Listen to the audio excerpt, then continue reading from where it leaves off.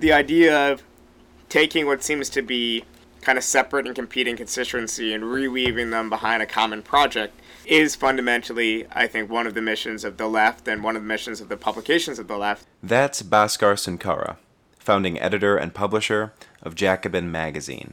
Today we hear from Bhaskar about his work at Jacobin and what it takes to produce a magazine of socialist analysis and polemic in America. We also learn some of his views on Trump and Clinton just in time for Election Day and get a sense of his vision for the future of the left.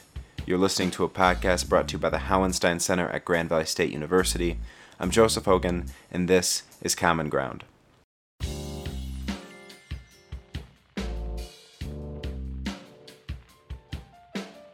In 2009, a 21-year-old Bhaskar Sunkara decided to start a magazine in his dorm room at George Washington University. The magazine would be committed to a leftist critique of American politics. It would endeavor, among other things, to bring terms like socialism and Marxism, mostly taboo in America since the Cold War, back into the political conversation. Well, with a current circulation of over 15,000 print subscribers and a web audience of about 700,000 a month, they seem to have done reasonably well so far. In our conversation, Bhaskar talks about the short history of his publication and how it has thus far tried to differentiate itself from other magazines of liberal left opinion. He also discusses the current election and explores the possible reasons for and implications of the rise of Sanders on the left and Trump on the right. Finally, Bhaskar considers the near future of the American left. That and more coming up in this episode of Common Ground. Bhaskar, thanks so much for coming on the podcast with me. Happy to be here. So you're founding editor and publisher of Jacobin, a print and online magazine that advances, as your website describes, socialist perspectives on politics, economics, and culture. So my first question is, why did you start this magazine? I would say initially the impulse for Jacobin came from a set of politics. So it wasn't necessarily an interest in editing or publishing for its own sake. But the idea that the left was small and insular and largely speaking to the same few thousand people. And it had abandoned, I think, a lot which was important and relevant about the left and people's day-to-day lives. You know, focus on political economy, understanding the wider forces that structure our day-to-day lives and so on. I don't think it had devolved into a lot of single-issue campaigns and things like that really couldn't construct a narrative that connected to regular people. So the idea being, we wanted to, me and the initial kind of group of writers around Jacobin, wanted to remember why we became socialists in the first place. And we thought, we're not that unusual. We're pretty unusual, but we're not super, super unusual. So there must have been something compelling, something important in the initial kind of like the narratives, the big narrative of socialism, the dream of social progress, the dream of a world without class exploitation, without unnecessary suffering, and so on. And we thought that these ideas were so compelling that even if they weren't necessarily going to win a majority of people, they at the very least would win more than the few thousand people that were consuming it in a small kind of like ghetto. So the idea being, we would take the left out of just a subculture of the left, and we would try to reach a potential audience, and an audience that we thought existed, but we couldn't be sure of that. So in other words, our audience was the unpoliticized, our audience was liberals. We'd be ambassadors for a set of thought that was basically, dead. And obviously, we also tried to make interventions within the left, but that was mostly about kind of an orthodoxy in certain ways, about the importance of class politics and organizations, about, a very traditional, in a sense, socialist program in a left that was, at that point, drifting towards anarchist ideas or other kind of ultra-leftist ideas, or that was focused primarily on, issues of identity and representation. We were, in a way, kind of throwbacks, but we were doing so in a way that was meant to be fresh and accessible and whatnot. So it often confused people because it was a combination of, what people thought to be more, for lack of a better word, innovative ways to connect to people and reach people, but the actual politics, we had no pretenses of not being anything but orthodox, in our politics. So I think the first time I heard about Jacobin, and this might be true for plenty of other people, is when you publish an article by Seth Ackerman called Burn the Constitution. Right. So there was something that seemed deliberately provocative or confrontational about that article. And then, of course, the title of your magazine seems also to call to mind, rather than distract from, this idea of revolt or rebellion. So have I got that sort of right in your view? And if so, why that rhetorical strategy? Well, yes and no. I mean, I think in certain ways we obviously try to make provocations, on certain things. So Burn the Constitution is basically an article just about how constitutionalism has not done the left any favors, how the structure of the U.S. society, it's intended this way if you read the Federalist Papers, you read our founders, was made to suppress popular aspirations. And the Constitution isn't really the embodiment of it. It's kind of the sign of a lot of popular defeat. So, just pushing against this common sense orthodoxy most people have. I'm a little bit softer than Seth on, one part of the Constitution, and that's just the Bill of Rights, but the Bill of Rights weren't even in the initial, Constitution. They were foisted upon it to begin with. Seth's argument, I would guess, is just every single other Western democracy has basically enshrined the same rights, but just not in the same kind of form, without the same kind of fixed, rigid constitution, and so on. And that's well taken. I just, I in a way want to find something progressive in the American experience, and that's not a terrible place to start for me, the Bill of Rights at least.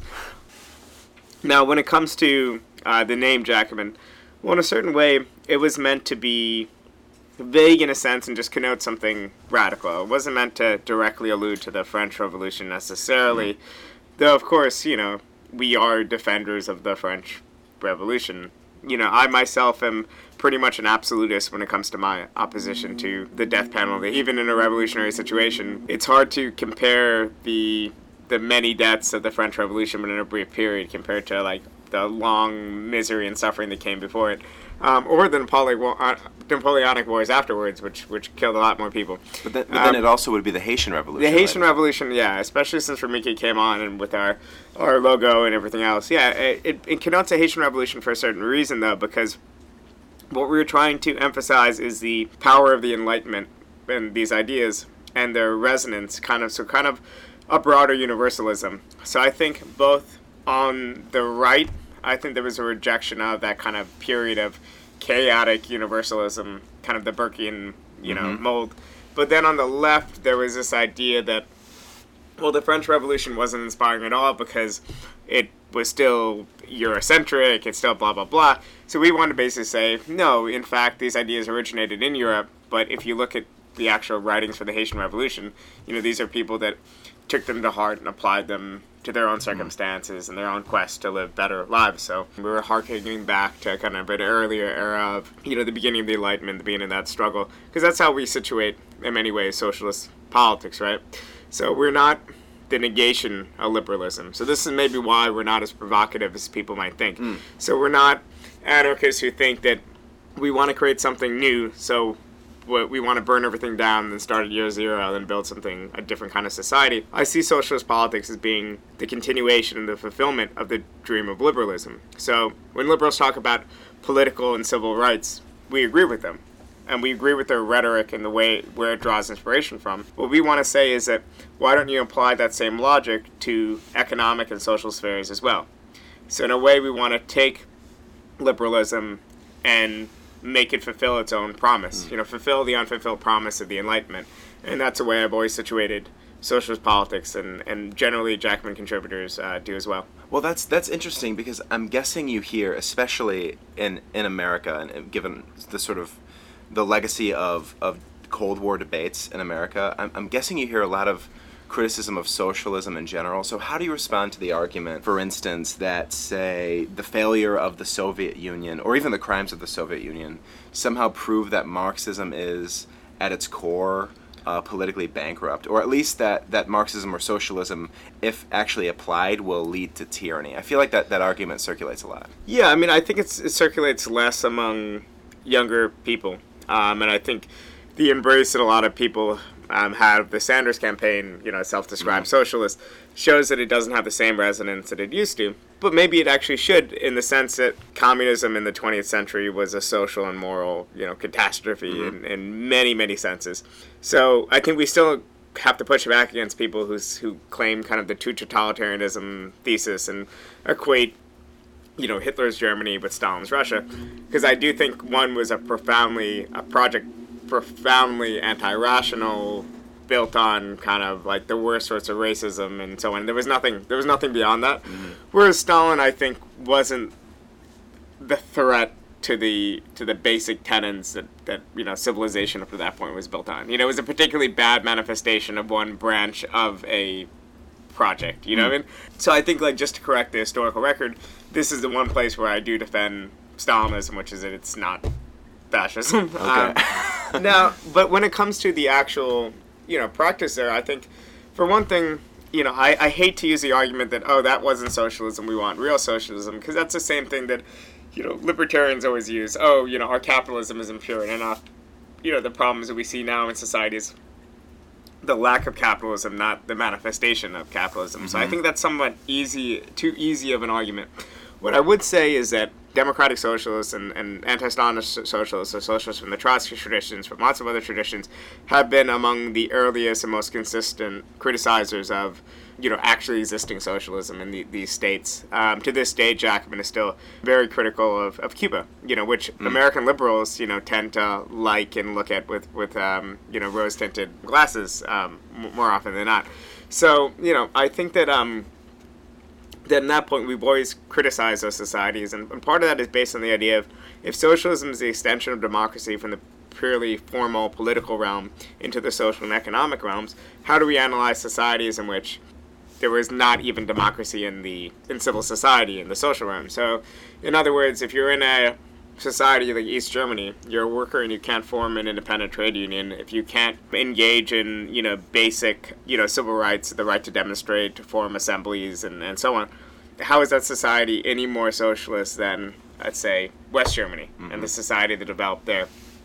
So when I look at the heights of the achievements of the socialist movement and the closest we came to actually building socialism, I actually look at Scandinavian social democracy, or at the very least, I look at, let's say, Sweden in the 1970s, where you have huge swaths of the economy decommodified, taken out of the market and enjoyed as social rights, where you had powerful unions, you had a political representative of the working class and the Social Democratic Party governing. Obviously, they were doing so within capitalism, so there was constraints to what they could accomplish. And also, a lot of those accomplishments were rolled back, because in a way, the workers got a favorable position in the game at that point, but the rules of the game were still dictated and constrained by capital. They weren't able to develop enough structural power to actually rewrite the rules of the game.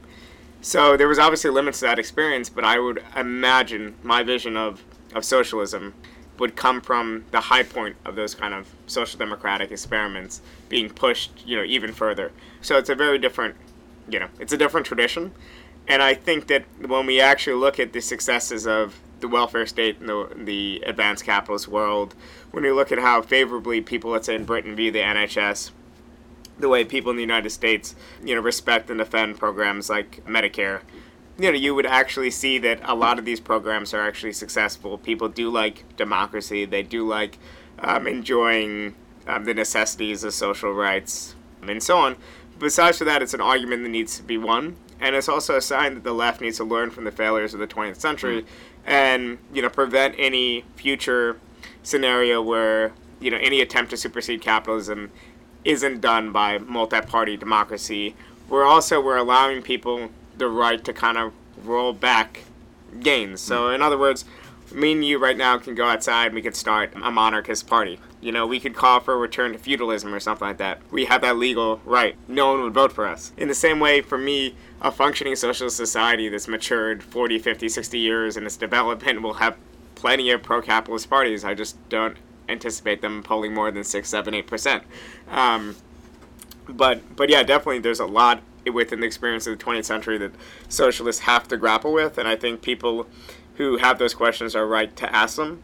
I think they're becoming increasingly infrequent, but as the memory kind of drifts away, and also especially as people deal with the day-to-day misery of a generation that's going to have worse living conditions than the past generation and so on.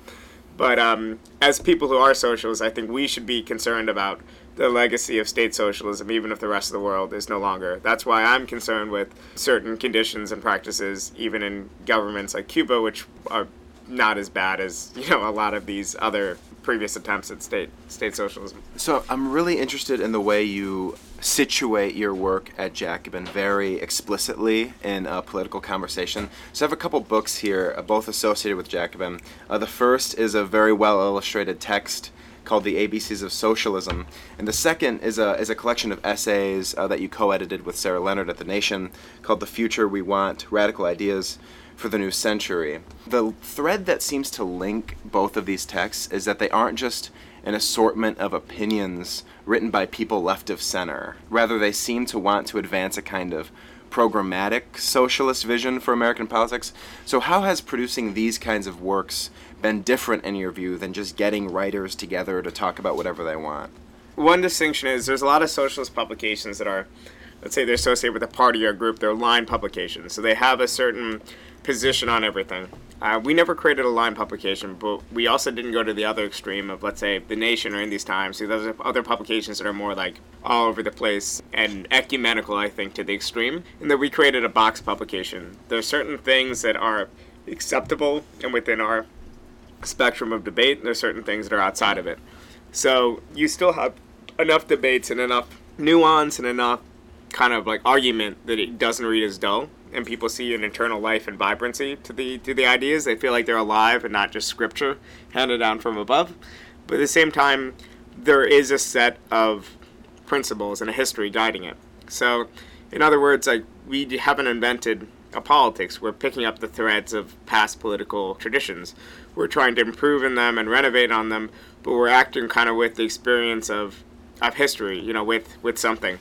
So I think that's one thing that's different between Jacobin and a lot of other publications. In a way, this is why Adolph Reed and some others call us the new old left, because we're essentially, operating very precisely within a tradition, but we're doing so in a way where there's debate. I mean, you could even look at the desk we're sitting on. We have The Roots of American Communism by Theodore Draper. Right. We have The American Socialist Movement by Ira Kipnis, and both these books were published originally in the 1950s. So, I mean, we're students of history. We know the left. We can situate our role within it and our politics within it in a way that I think most other young publications don't have. So that almost sounds like a dogmatic or doctrinaire thing to say that we're guided by history, but it's not like an innate thing that we're following like it's from God, but it's from an actual engagement with our tradition, and we're trying to renovate and making it accessible and open to a new generation of people.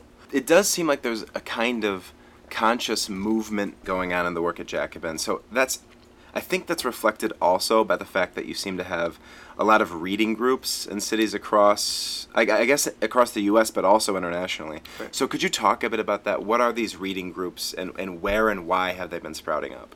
There's around 80 reading groups around the world.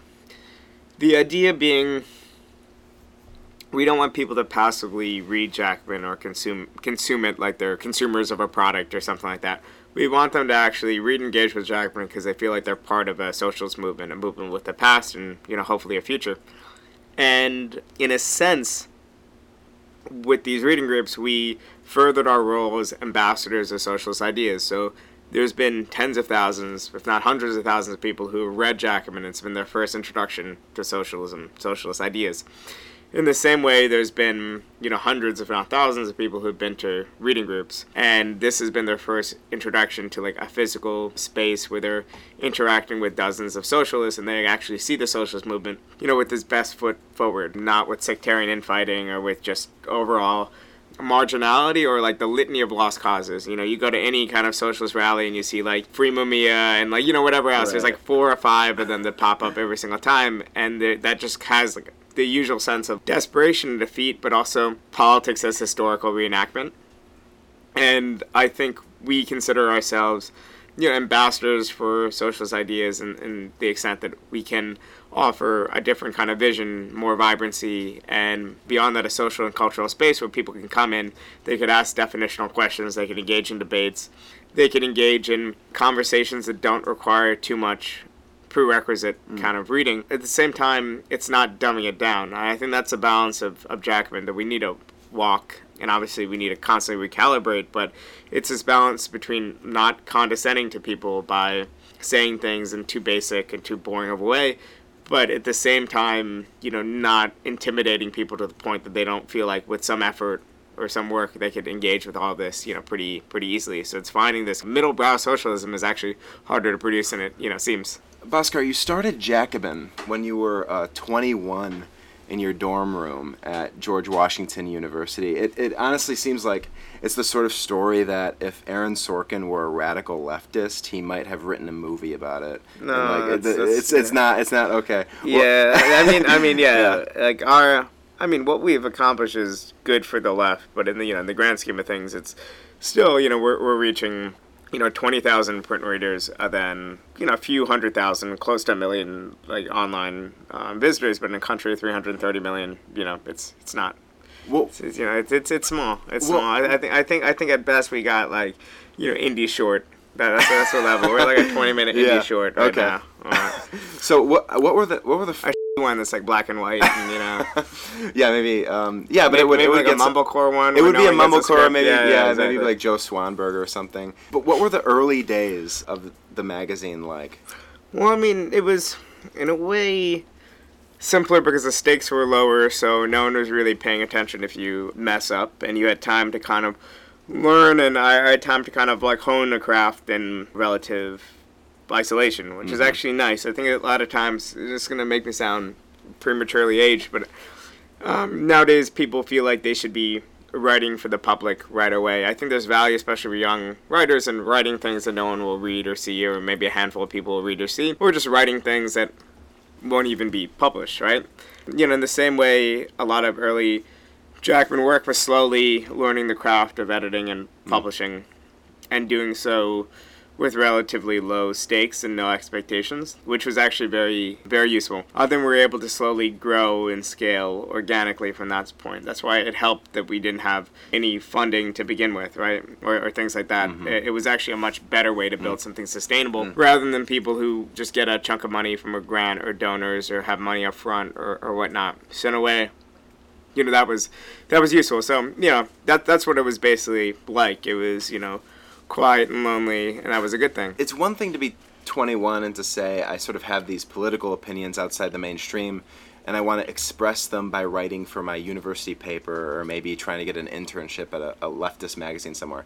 It's another thing entirely, it seems, to me at least, to start a magazine and to think, maybe this thing will be sustainable. That requires a certain level of boldness. So what did you... Yeah. Did you just feel really bold and savvy in those early days, and so you thought, I'm going to try this? I mean, the main thing is, it just seemed like I had access to... I had the raw set of ideas to actually edit the thing, even if, technically I was still improving as an editor. But I had the contacts, and I think that's the most important part. We had very strong writers from the beginning. People like Chris Maisano, Peter Fraze, I knew from DSA stuff, later on, Mike Begg, Seth Ackerman. We had Megan Erickson. We had a lot of people who had particular sets of expertise or knowledge. A lot of them were either graduate students or, in Megan's case, was moving towards like becoming a teacher and stuff like that. They had a set of specialty, a set of expertise, and then within a year, Ramike joined on, and obviously he has expertise, or who's developing expertise around design and branding and things like that. So I think once I knew that either I had access to, because of socialist ideas and socialist thoughts and socialist networks, I had access to, I think, the right people. Then beyond that, it was a glue that attracted more people. So if this was just a media venture, then who would care, right? Because essentially there would be no goodwill to play off. There'd be no reason for it to exist. Because with a socialist publication, it was just self-evident why it should exist. And especially as a print publication, it was important because if you look at these rival, I hate the word rival, but, in the non-competitive sense, rival socialist publication like Dissent was founded in 1952, 1953. Well, anyway, Dissent was founded, I think, in 1953. Then you had Monthly Review, which was founded around 1949. You had New Politics, which came out of the 60s. So you had your core of existing socialist journals, and New Left Review, which came out of the 1960s. And they were all from that generation of the 50s, 60s, or even earlier. So Jacobin was the first big effort, really, since then, in a sustainable way. And also, if you look at what the high point was, I was always kind of chasing benchmarks from the beginning. So the idea that the Dissent had between 2,000 and 3,000 subscribers, all right, I wanted to pass them. And Month Review had a base around 3,000. I wanted to pass them. Then New Left Review has a base between 5 and 6, but a historic peak at 7. So right now that we're pushing like 20, now we're in our own terrain where we have no one past the historic high point, more than double the historic high point of like Partisan Review. Of all these other publications we're larger, but now we're just like, Well, so I mean, in other words, like, yes, it did require a degree of like confidence, but the confidence was rooted in the fact there was already a set of politics that I was drawing on. There was a script, and there was people who had the expertise to actually execute, whereas I just had the broad, bigger idea. Well, but another difference to point out is that most of those magazines you listed are very self-consciously academic in style, and there's something, Jacobin certainly incorporates scholarship, but it also is written in a more sort of direct, I suppose, that's a poor phrase for it, but a more direct style. Yeah, I mean, I think it depends online and print somewhat, but for sure we're aiming to be the corollary as far as accessibility of like the New Republic. So neither too high nor too low. Mm-hmm. So even now, even with our daily coverage, let's say during the Sanders stuff and whatever, we're self-consciously not trying to be like Breitbart. We're not going for the cheap stuff. I'm not even talking about DNC email leaks, the first round of leaks, because there was nothing interesting there. It's one of the greatest. I mean, I don't know. It's just insane how people on all sides think that there was like revelations in that. It was boring as hell. Like there was. So nothing you don't there. think that there was like a concerted effort to like undermine Sanders? No, I think Sanders lost, and I think that it's surprising how little coordination there was, and also like how boring it seems like the lives of these DNC staffers were. I think there was definitely people like Neera Tanden and others who were very much trying to find ways to hit at Sanders. The effort to use, I think the latest round of revelations is more interesting because it confirms what we know. Efforts to hit him around race and gender and all that stuff was used so opportunistically and so callously. But it was pretty obvious that that was the case anyway. And also, who can blame them? Like, they were trying to win a election and they felt some sort of allegiance and fealty to Hillary Clinton. And even this whole thing with like journalists colluding or collaborating, I just want to be useful. If Jeremy Corbyn wants me to say something, if they want to reach out to me, sure, I probably would.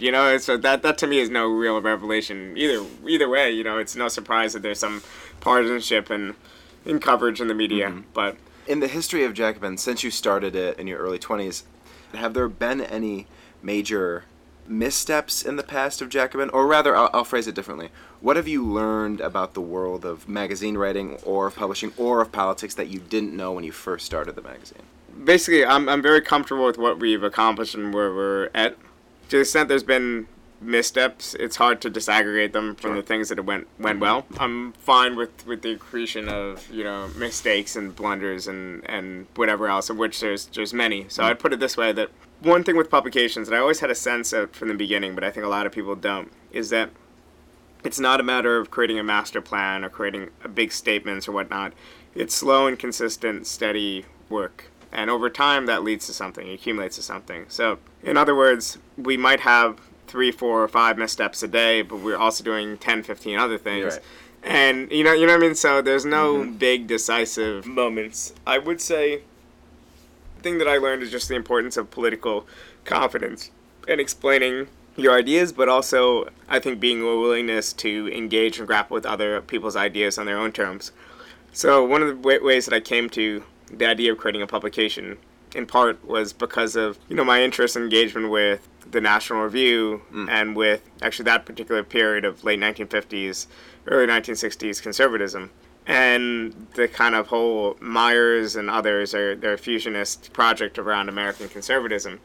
And I find these thinkers extremely useful, but in order to do so, I had to read them on their own terms. I find a lot of, a whole set of liberal thinkers I actually find less intellect. I mean, liberalism is in the U.S. has been devoid of the same level of intellectual depth as either leftism or conservatism to a certain extent. Like, there's but Rawls and others, these are people that I think that me and a lot of other people involved with Jackman have dealt with and engaged with, but on their own terms. What do you mean by? And I'm fascinated you bring up fusionism, because one of the last episodes we did was in fact on a couple sort of mid-century conservative thinkers, Russell Kirk and Stephen Tonsor, and their relationship with this fusionism. So what do you mean by taking them on their own terms, and what did you learn from that? Well, I think part of it is like, you might disagree with what they're trying to do, but you could still understand their ideas, but also their efforts and execution and pitfalls and whatnot. So in other words, it's trying to read history without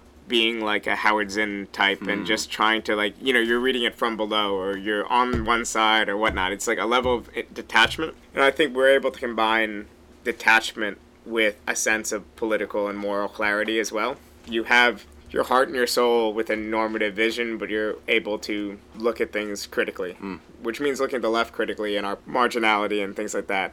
What was the other part of your question? What was it about the notion of fusionism that was attractive to you?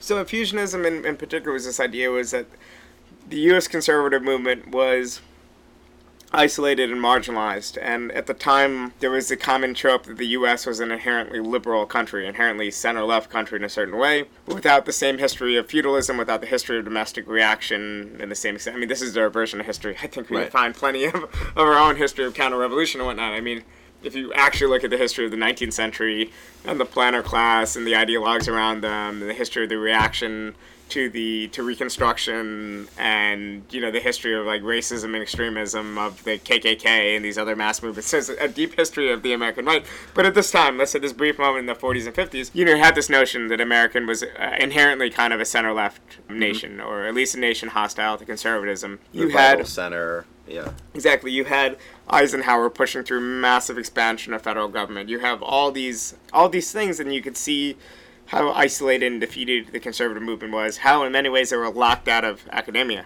And this continued later on. Some of the great historians of the conservative movement, like George Nash, never got academic appointments. So, in a way, their marginality and their ability to kind of crawl out of it, of course, can't help but be an inspiration for the left. Of course, it's easier to organize capitalists for capitalism than it is to organize, workers for something, different.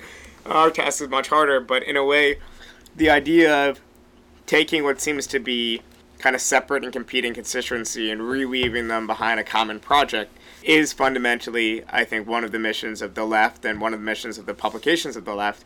I think Bernie Sanders has done it a lot better than we could have on our own, but that's essentially what we saw with that movement, was a movement and a coalition that spanned everywhere from workers and trade unionists and like kind of the traditional constituency of the left to like people who were involved in that kind of Occupy moment, involved in the social movements like Black Lives Matter or whatever. You've seen this like broad stitching together coalition, especially among young people, around a message and a set of demands and a figure. And I like to think that Jackman is contributing in a way to that effort to stitch together kind of something to the left of a liberalism, without necessarily saying we're going to burn it all down. Because I do think, if I had to guess, what we're going to see in our lifetime on the progressive side of the spectrum is the return of, in one name or another, of reform liberalism. So a movement pushing for an expansion of the social welfare state, a movement pushing for a certain set of essentially social democratic demands, of which I think the socialist left will be on the left wing of that movement, kind of trying to push it and bear it towards confrontation with capital, and that's the confrontation that I think is necessary to actually win durable demands. But I don't think we're going to see a mass socialist movement necessarily in my lifetime. But that's my best hunch at a good case scenario of what will happen. I see some of the cores of that in Sanders. But I think, in a way, I hope at least, that this could be kind of our Goldwater moment. 2016 is tell us what 1964 was to them. And in 1965, it looked like liberalism would reign supreme forever. I think maybe right after this election, it looks like Trumpism might be a major force to be reckoned with in the long term. I hope that the wild card possibility is that the Sanders Democrat kind of coalition is actually better positioned to influence the next 10, 15 years of American politics. And demographically, it would appear that we are. I want to ask a quick follow-up question about that, but then talk about the current election. So if If Sanders, in this analogy, if Sanders is Goldwater, do you have a Ronald Reagan, do you think? Yeah, I mean, I think there's promising, I don't know, let's see if Matt Damon wants to run or something like that, right? I guess the closer corollary would be like Jason Statham or whatever his name is, right? I didn't know he was a... He's a lefty, but I mean, just like a B movie, whatever. Yeah. I mean, I think Keith Ellison is the most promising of the potential heirs to Sanders for many reasons. I think Elizabeth Warren is a bit of a kind of like she's falsely alluring for leftists. In other words, like I think seems to be a good person. She's fighting for some decent things, but let's say if we were to put this in historical analogy, Sanders comes from kind of more of a Debsian socialist tradition in the sense that he's very much directly talking about class struggle. He's coming from that kind of framework. I would situate Warren in more kind of the progressive, kind of middle-class progressive, ism of the 1910s. I think Ellison has the potential to really reach a lot of people and be successful as a heir to Sanders, but one thing about Sanders that is important is that it's a historical accident. Mm-hmm. It's someone who is politicized through the Young People's Socialist League, someone who, through an accident of history, moved to Vermont and then was able to establish himself in local politics. And because Vermont's such a small state, he was able to get a national profile as a senator in a way that wouldn't exist otherwise. So now you have a Brooklyn socialist who has a national profile, and an election year where all the people close to the Democratic establishment don't want to contest Hillary Clinton for a variety of reasons. He's someone who takes this opportunity to run for president, this last moment at the very end of his career, to get his messages out there. All of a sudden we have a socialist as, right now, the most popular politician in the United States. That, to me, is an accident. And we have to, in a way, allow rooms for accidents in all of our theories of history. So I think there's a lot of hope, and Jackman has expressed a hope that this could be a last gasp kind of resurgence of American socialism. I think it's just as likely that this is just kind of the last hurrah of of the flaming out of a very noble, long-standing tradition. Maybe it'll reconstitute itself in various forms with a different name, but we're kind of, I guess, among the last holdouts still. But, it's nice to see that we have a social majority for a lot of our ideas, at least the basic social democratic kind of platform that we're pushing. If Sanders was an accident, was Trump an accident? I guess I'll phrase it differently. I think a lot of people on the right or in the center would say that Trump is somehow an anomaly, or he's taken over the Republican Party inorganically, but I think some people on the left would also have it that Trump might be an organic outgrowth out of things that have been going on in the Republican Party. Yeah, I think the best way to explain is that a bunch of kind of like middle-class crazies were empowered by, at least within the Republican Party. They constituted the Tea Party, and that critique grew and developed through the influence of the birther movement and other developments into something a little bit more nationalist in a sense, in that more open to protectionism, more combative towards kind of, for lack of a better word, the neoliberal agenda of a lot of Republican elites, and they lost control of their party. But I think they initially played a huge role empowering these people to begin with, including billionaires like the Koch brothers and others. I think it organically came out of the Republican Party. I hesitate to say the extent to which Trump is that new of a phenomenon. I think the Republican Party has always been more right of center by some considerable margin than the Democrats are left of center. Okay. I think the Democrats aren't really left of center at all, but I think you have one kind of mainstream normal party of capital that also has a bit of a popular base, like the Democratic Party, and their corollaries are more or less the Christian Democrat like parties in Europe. Then you have one party that is very much in its tone and sentiments and whatnot not a regular party of capital anymore, one that's veering closer to the kind of, I don't say fascism at all, I think that's ridiculous and hyperbolic, but let's say the Freedom Party in Austria or whatnot, kind of like a populist right/right-wing kind of formation that has supported some segments of capital, but in general is adrift. And I think that phenomenon has been long in the making in the Republican Party, and I don't think there's anything necessarily that unusual about Trump other than his rhetoric and bombast. So am I worried about Trump? Not necessarily. I mean, I'd be more worried about the fact that the Democratic Party probably would have lost this general election if anyone else besides for Trump had been nominated. And I'm more worried about the fact that most white workers continue to stay at home and not vote. Some vote Republican, a lot still vote Democrat, but most don't vote. And this idea, I think this should be a huge concern. This is still 60+% of workers, the vast majority. And you wouldn't think this if you listen to some of the rhetoric coming from liberal pundits and others who basically are just saying, oh, F them, they're essentially all in the camp of Trump or hopelessly reactionary or whatever, I think there is a set of underlying resentments and grievances that it's expressing itself in all sorts of ways. I think the most common way, though, is obviously just not voting and wishing ill upon Clinton or Trump. I don't know how you feel about prediction or prophecy, but if Clinton wins, what do the next 4 or 8 years look like? Well, let's see. If Clinton wins, I think there's going to be pressure sooner for her to follow through with some of the Democratic platforms. I don't think she's going to get the same honeymoon as that Obama did. I think there's a lot of hatred towards Hillary Clinton, some of which is somewhat irrational in that she's not too far away from where Obama is on a lot of these issues. Some of it makes sense considering she's associated with a turn or evolution in the Democratic Party people don't like. She had a hard-fought primary against someone people did like. There's a variety of reasons for it. No doubt sexism also plays, some role in this. But I think it's a good thing that there will be pressure on Clinton, the second week of her first term, not the second year of her second term. And I think that's a good thing. Now, with the composition of Congress, with the effects, and this is one thing where the liberals aren't overstating it, the effects of the 2010 redistricting are pretty significant as relates to the House, and I don't see the House flipping, which means that you still have the excuse of divided government.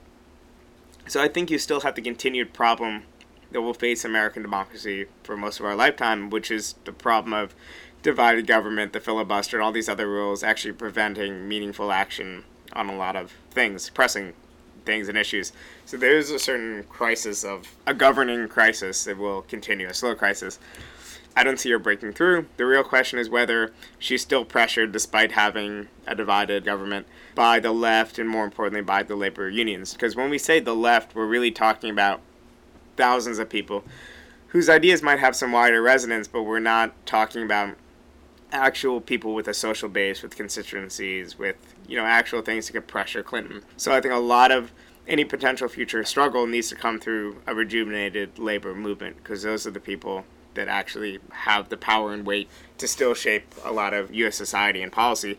But historically, they've been very conservative in how they use that power. Maybe as things become more desperate, as their positions continue to be undermined, maybe we'll see some fight back within the labor movement. But basically, my best case scenario is the continued developing of a identity and a politics to the left of liberalism coming out of Sanders supporters and other people in that wing of the Democratic Party. I don't think there's any hope in developing in the short term a third party. If you look at a party like the Green Party, it's like an association of like a band of well-intentioned people and social misfits with no base, right? And I say this is someone who's gonna probably vote for Jill Stein next month, but it's not, it's a moral decision that doesn't have any weight or constituency in U.S. society.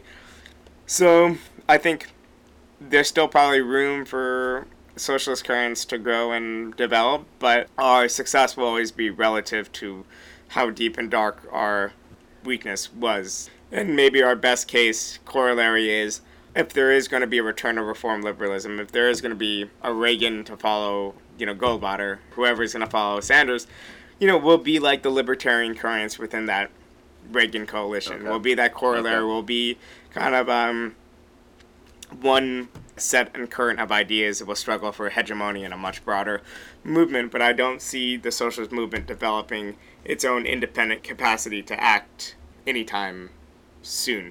So in a small extent, in certain locales, we should be running open socialists in local races. We definitely need more publications like Jackman that are explicitly socialist. But fundamentally, it just seems fantastical for me to think that, all right, now after people tried Sanders and he almost won, so the next thing they'll be open to is like Leninism. It's not gonna work. And you are, in a room with portraits of Lenin and hammer and sickle. Yeah. But so it's like, I would like history to be different. You asked me to speculate. I'm trying to realistically speculate. Bhaskar, I've taken up a lot of your time. Thanks so much for talking with me.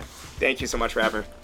That was Bhaskar Sunkara, founding editor and publisher of Jacobin Magazine. Common Ground is a podcast brought to you by the Hauenstein Center at Grand Valley State University.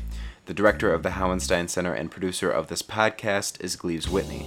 Travis Wheeler edits the podcast, and Andrew Whitney composed our theme music. The Hauenstein Center is inspired by Ralph W. Hauenstein's life of leadership and service. For more information about Ralph and our programs, visit hauensteincenter.org and follow Hauenstein GVSU on Facebook and Twitter. You can also follow me on Twitter at Joe Hogan CGI. Thanks for listening. I'm Joseph Hogan, and this has been Common Ground.